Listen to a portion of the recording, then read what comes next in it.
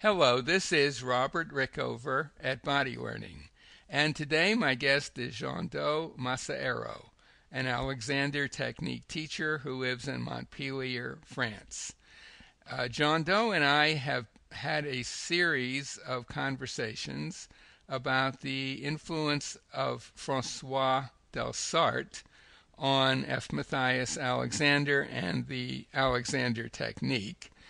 And today we're going to go talk about Delsarte himself a bit more, a little history of his work, and we will point out where in that history Alexander got influenced by his work, but we're going to go past that into his later life as well. And a little bit of what we're saying we'll have covered in earlier podcasts, but this is basically a summary of Delsarte's career. So, Jean-Do, welcome to the show. Thank you. And could you begin by just very briefly explaining how Delsarte became interested in what we might today call improving his use and functioning? Yes.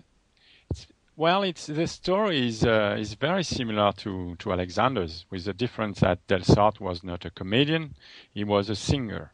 He was a fantastic singer, and despite his low upbringing, he was from a very poor family. He was invited in the foremost singing school in France, with the royal teaching of singing. And after 3 years of training, he was very dedicated. He lost his voice. Mm-hmm. And he was sure that it was through something he did himself. Mm-hmm. that the loss of voice appeared. Mm-hmm. So he didn't accept the condemnation of the doctors that said that he would never sing again. Mm-hmm. And he started to investigate on his own in order to find out how he had lost his voice through teaching and how he could recover it through a different form of teaching. Mm-hmm. So he's been involved in teaching all his life. What happened is that 30 years after his discoveries, he wrote an extensive presentation and an evolution of his technique, which is quite similar to what Alexander did also.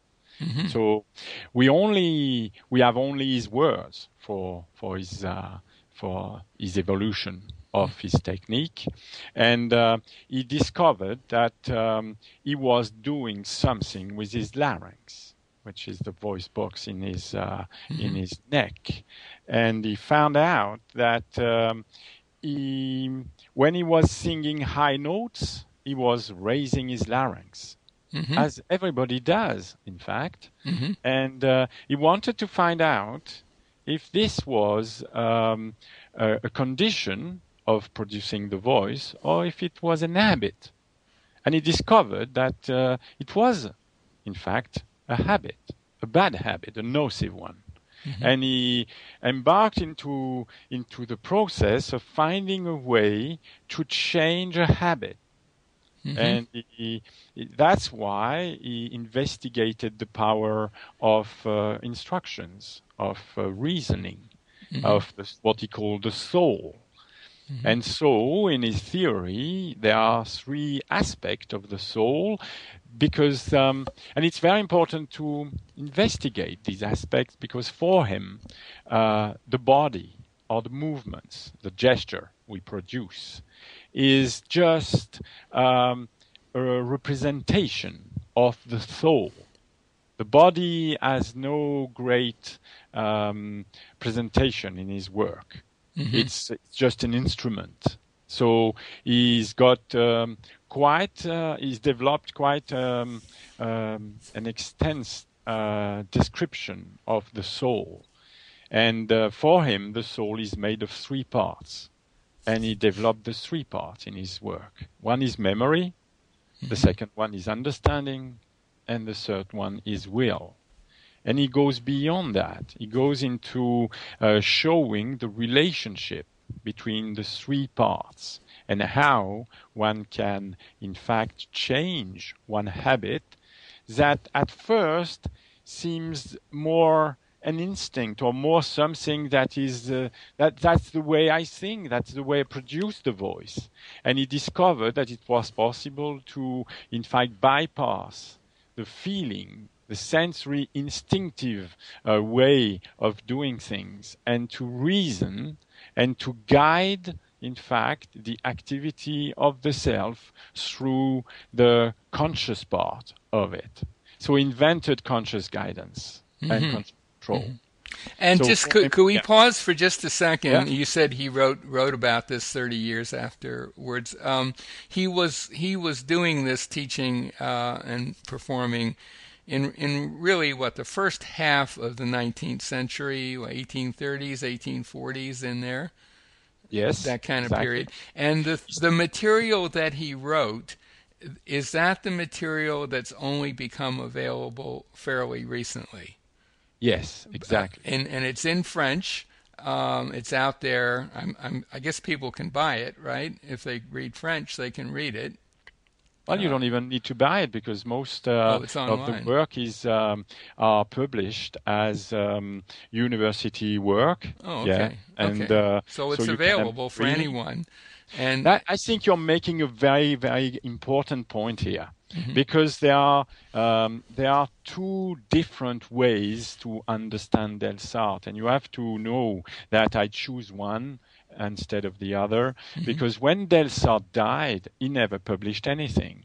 So all we knew about Delsarte before 2009, when the first manuscript was published, was through books written by his students. Right. And for example, I would say it's exactly the same thing as you wanted to know what the Alexander technique is, and you go onto the internet and you look at what people are writing about it, and there is very, very little of Alexander's words in what you will see. Well, in the Delsartean world, it's exactly the same. Many people have written after 1870 about the Delsarte system, and we call that the Delsartean movement. But there is very, very little Delsarte in it. Well, very, very little of the manuscripts of Delsarte, of the ideas, the writings of Delsarte. Right. So it's very important to say here that I'm not talking about the Delsartean movement. I've read many books about it, but I was not interested, because when I started to study Delsarte, it was for a reason. It was because I was translating Alexander's writings French, and I wanted to have some more information about his principles, about his ideas. And knowing that he had been a teacher of Delsarte, it was, quite straightforward to try and find a correlation between their ideas. And then when I read the Delsartean writers, and I found nothing. Right. So it's only because this material is recently become available that you could really trace the connection between Delsarte and Alexander. Is that correct? Exactly. And let's go back in time to the 1840s. Delsarte is teaching his method, and he has also trained his two younger brothers, right? Yes, that's correct. One of whom went to America, and I think had quite a following in America. Is that correct? Well, no, because you're talking about another man, and he was not his son. He was an American citizen. Oh, okay, but wasn't there a son who went to America, or am I mistaken about that? Yes, I think it's much better to follow the trail of a guy called Mackay, and he was Delsarte considered him as his son. which he was not. Right. He was not he was not fathered by Delsarte, but in fact he became his disciple at the end of his life, and that is quite important to understand because there was something. Because we want to get to that. So anyway, this guy who studied with Delsarte towards the end of Delsarte's life, was the Delsarte ambassador, as it were, to America.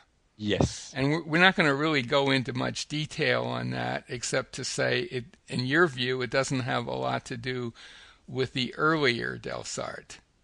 That's the idea I got from reading the Delsarte manuscript. And we'll just put it out there as that's your take on it, and if people want to argue, they can.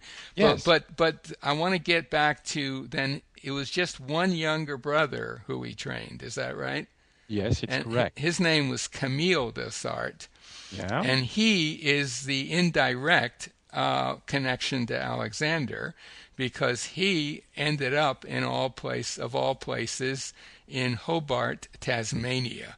And he lived in Australia for almost 30 years, had a big influence on the music and theater community there. He taught in groups. He taught Delsarte's method.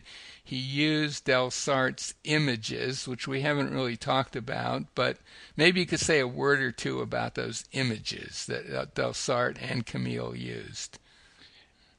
Well, Delsarte invented a system to, in fact, note movements of the different parts of the body. Mm-hmm.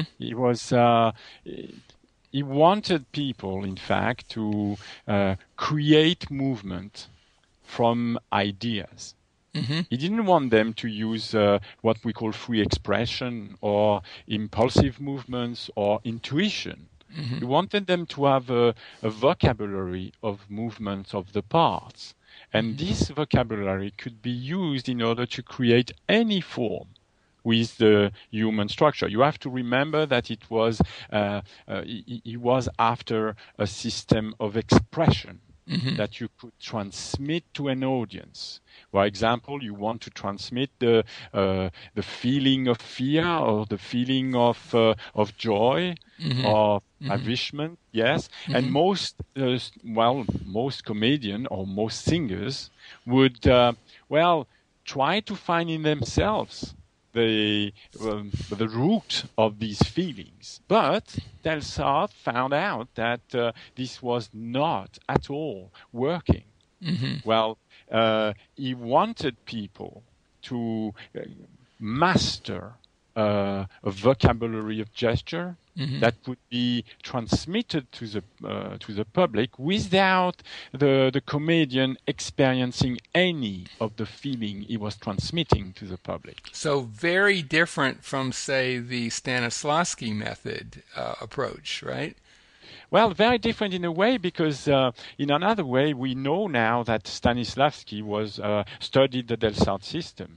Oh, okay. So there were parts of the exercises of the Stanislavski system that were in fact Delsarte. Oh, okay. But so just to because we're really doing a summary here, and we have covered a bit of this material in earlier podcasts, but Delsarte used mirrors. He had people look at themselves, observe themselves in mirrors, and he gave them images he would create himself that would help them, would sort of guide them into relationships within their body that could express certain emotions, for example, on stage or singing. And just I think it's really important for our listeners to understand that Delsarte was not especially interested in any of that in terms of how people functioned in the real world. He was aware that it helped them function better, but his interest was pretty much the output of singers and actors on stage. Yes, correct. And so all of his work was in service to that, really. Yeah. Now, Camille left France in the 1840s, late And 1850. 1850, ended up in Yeah. Tasmania, I think a year or so later.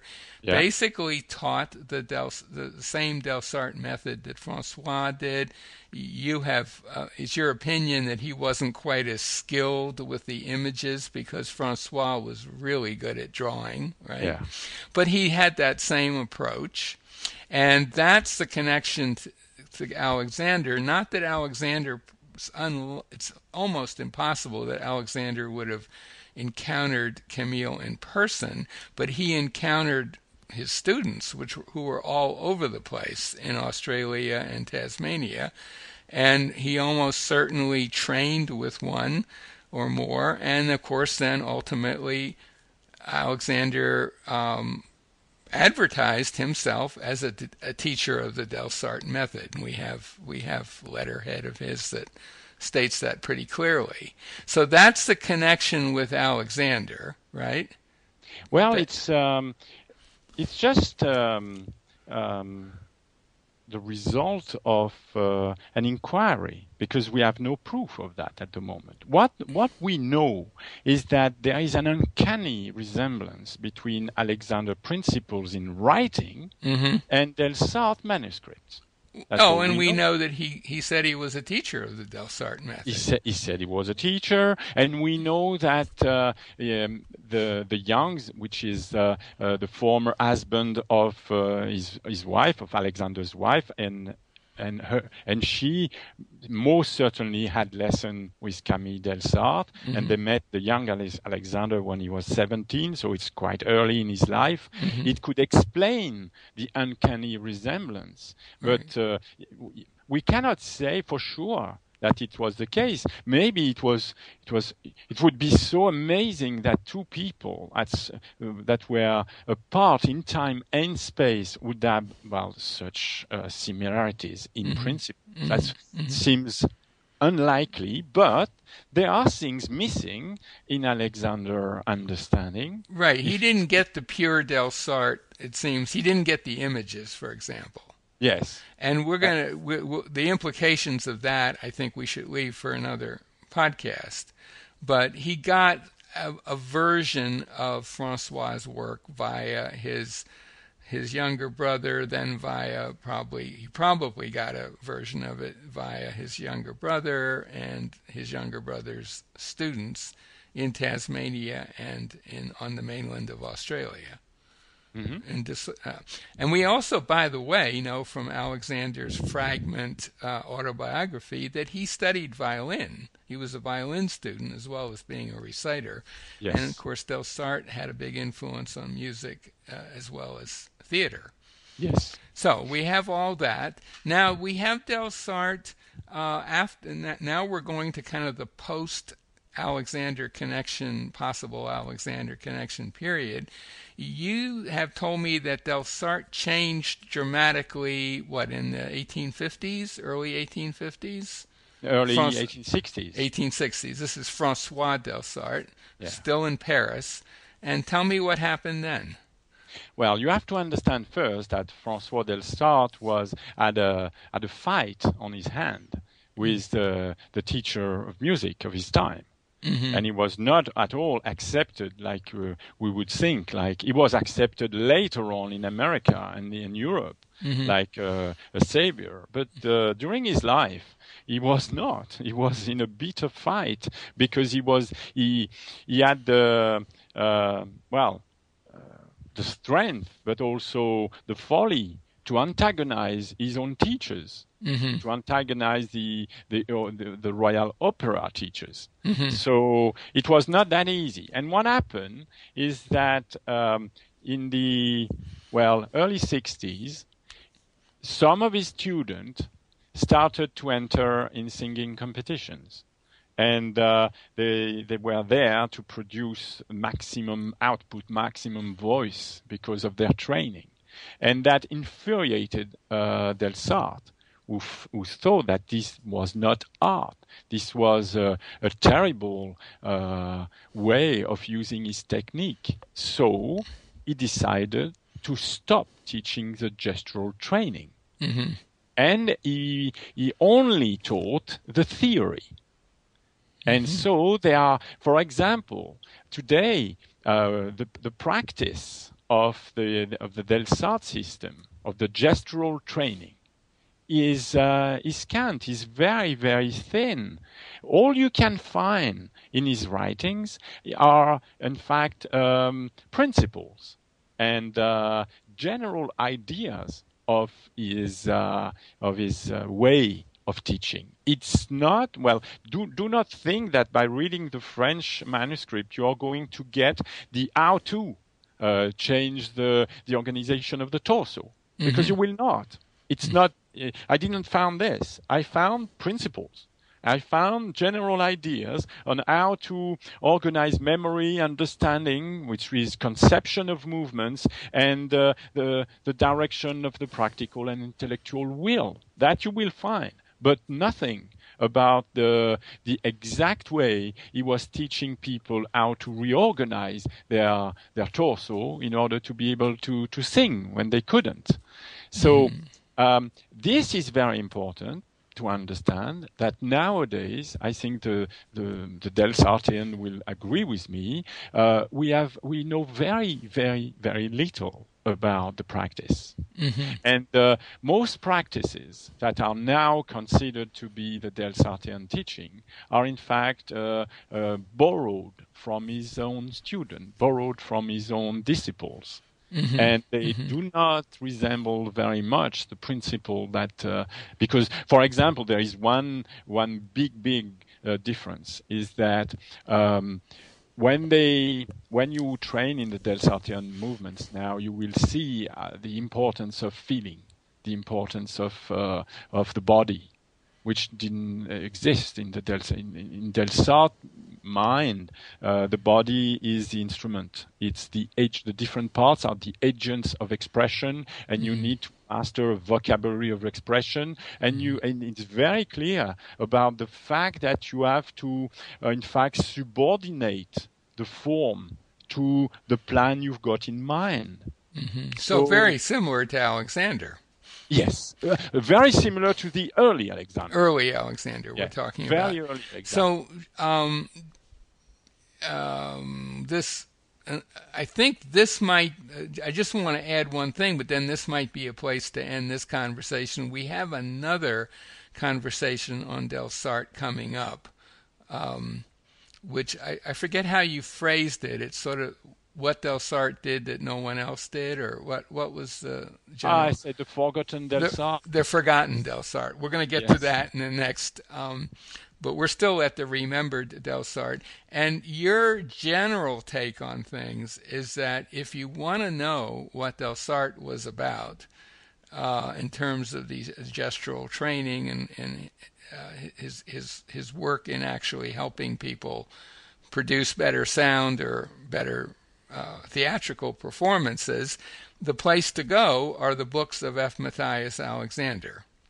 Yes, that was my discovery. The very big surprise is that I found that Alexander not only used Delsart teaching, or I think he used Delsart teaching because the principles are exactly the same, but he found a way to frame the Delsart principle in a gestural training that is really efficient. Right. A vocabulary of gesture that is really what I found help in understanding Alexander in Delsart, and then suddenly I found that Alexander was throwing some light in the very, very strict and very bitter way that, not bitter, but the way in which Delsart is expressing things is very formal. Very, very complex. Right. And so I found that Alexander is the best way to understand Delsart. That's my... Okay, and so let's. So if anyone is interested in learning about Delsart's work, the place to go, it would seem to me, from what you say, are Alexander's 4 books. But you have to be able to read them with that in mind. And you, I know, are planning a project to take to break it down by individual sentences in Alexander's books and explain them in great detail. Am I correct on that? Yes, it is. And I assume that part of that's going to involve some Delsartean type discussions, right? Yes, because in fact the whole project is like a branch of Delsarte vocabulary. Delsarte, in fact, explained that to understand some text, to understand a sentence, you have to understand its construction. And Delsarte is very clear about the fact that the construction of sentence in English or French comes from the syntax. So there is a very interesting text about syntax in Delsarte writings, and I use that in order to recreate a tool that helps to analyze sentences, complex one, and it's clear that sometimes Alexander's sentences are not that clear. And no kidding. I'm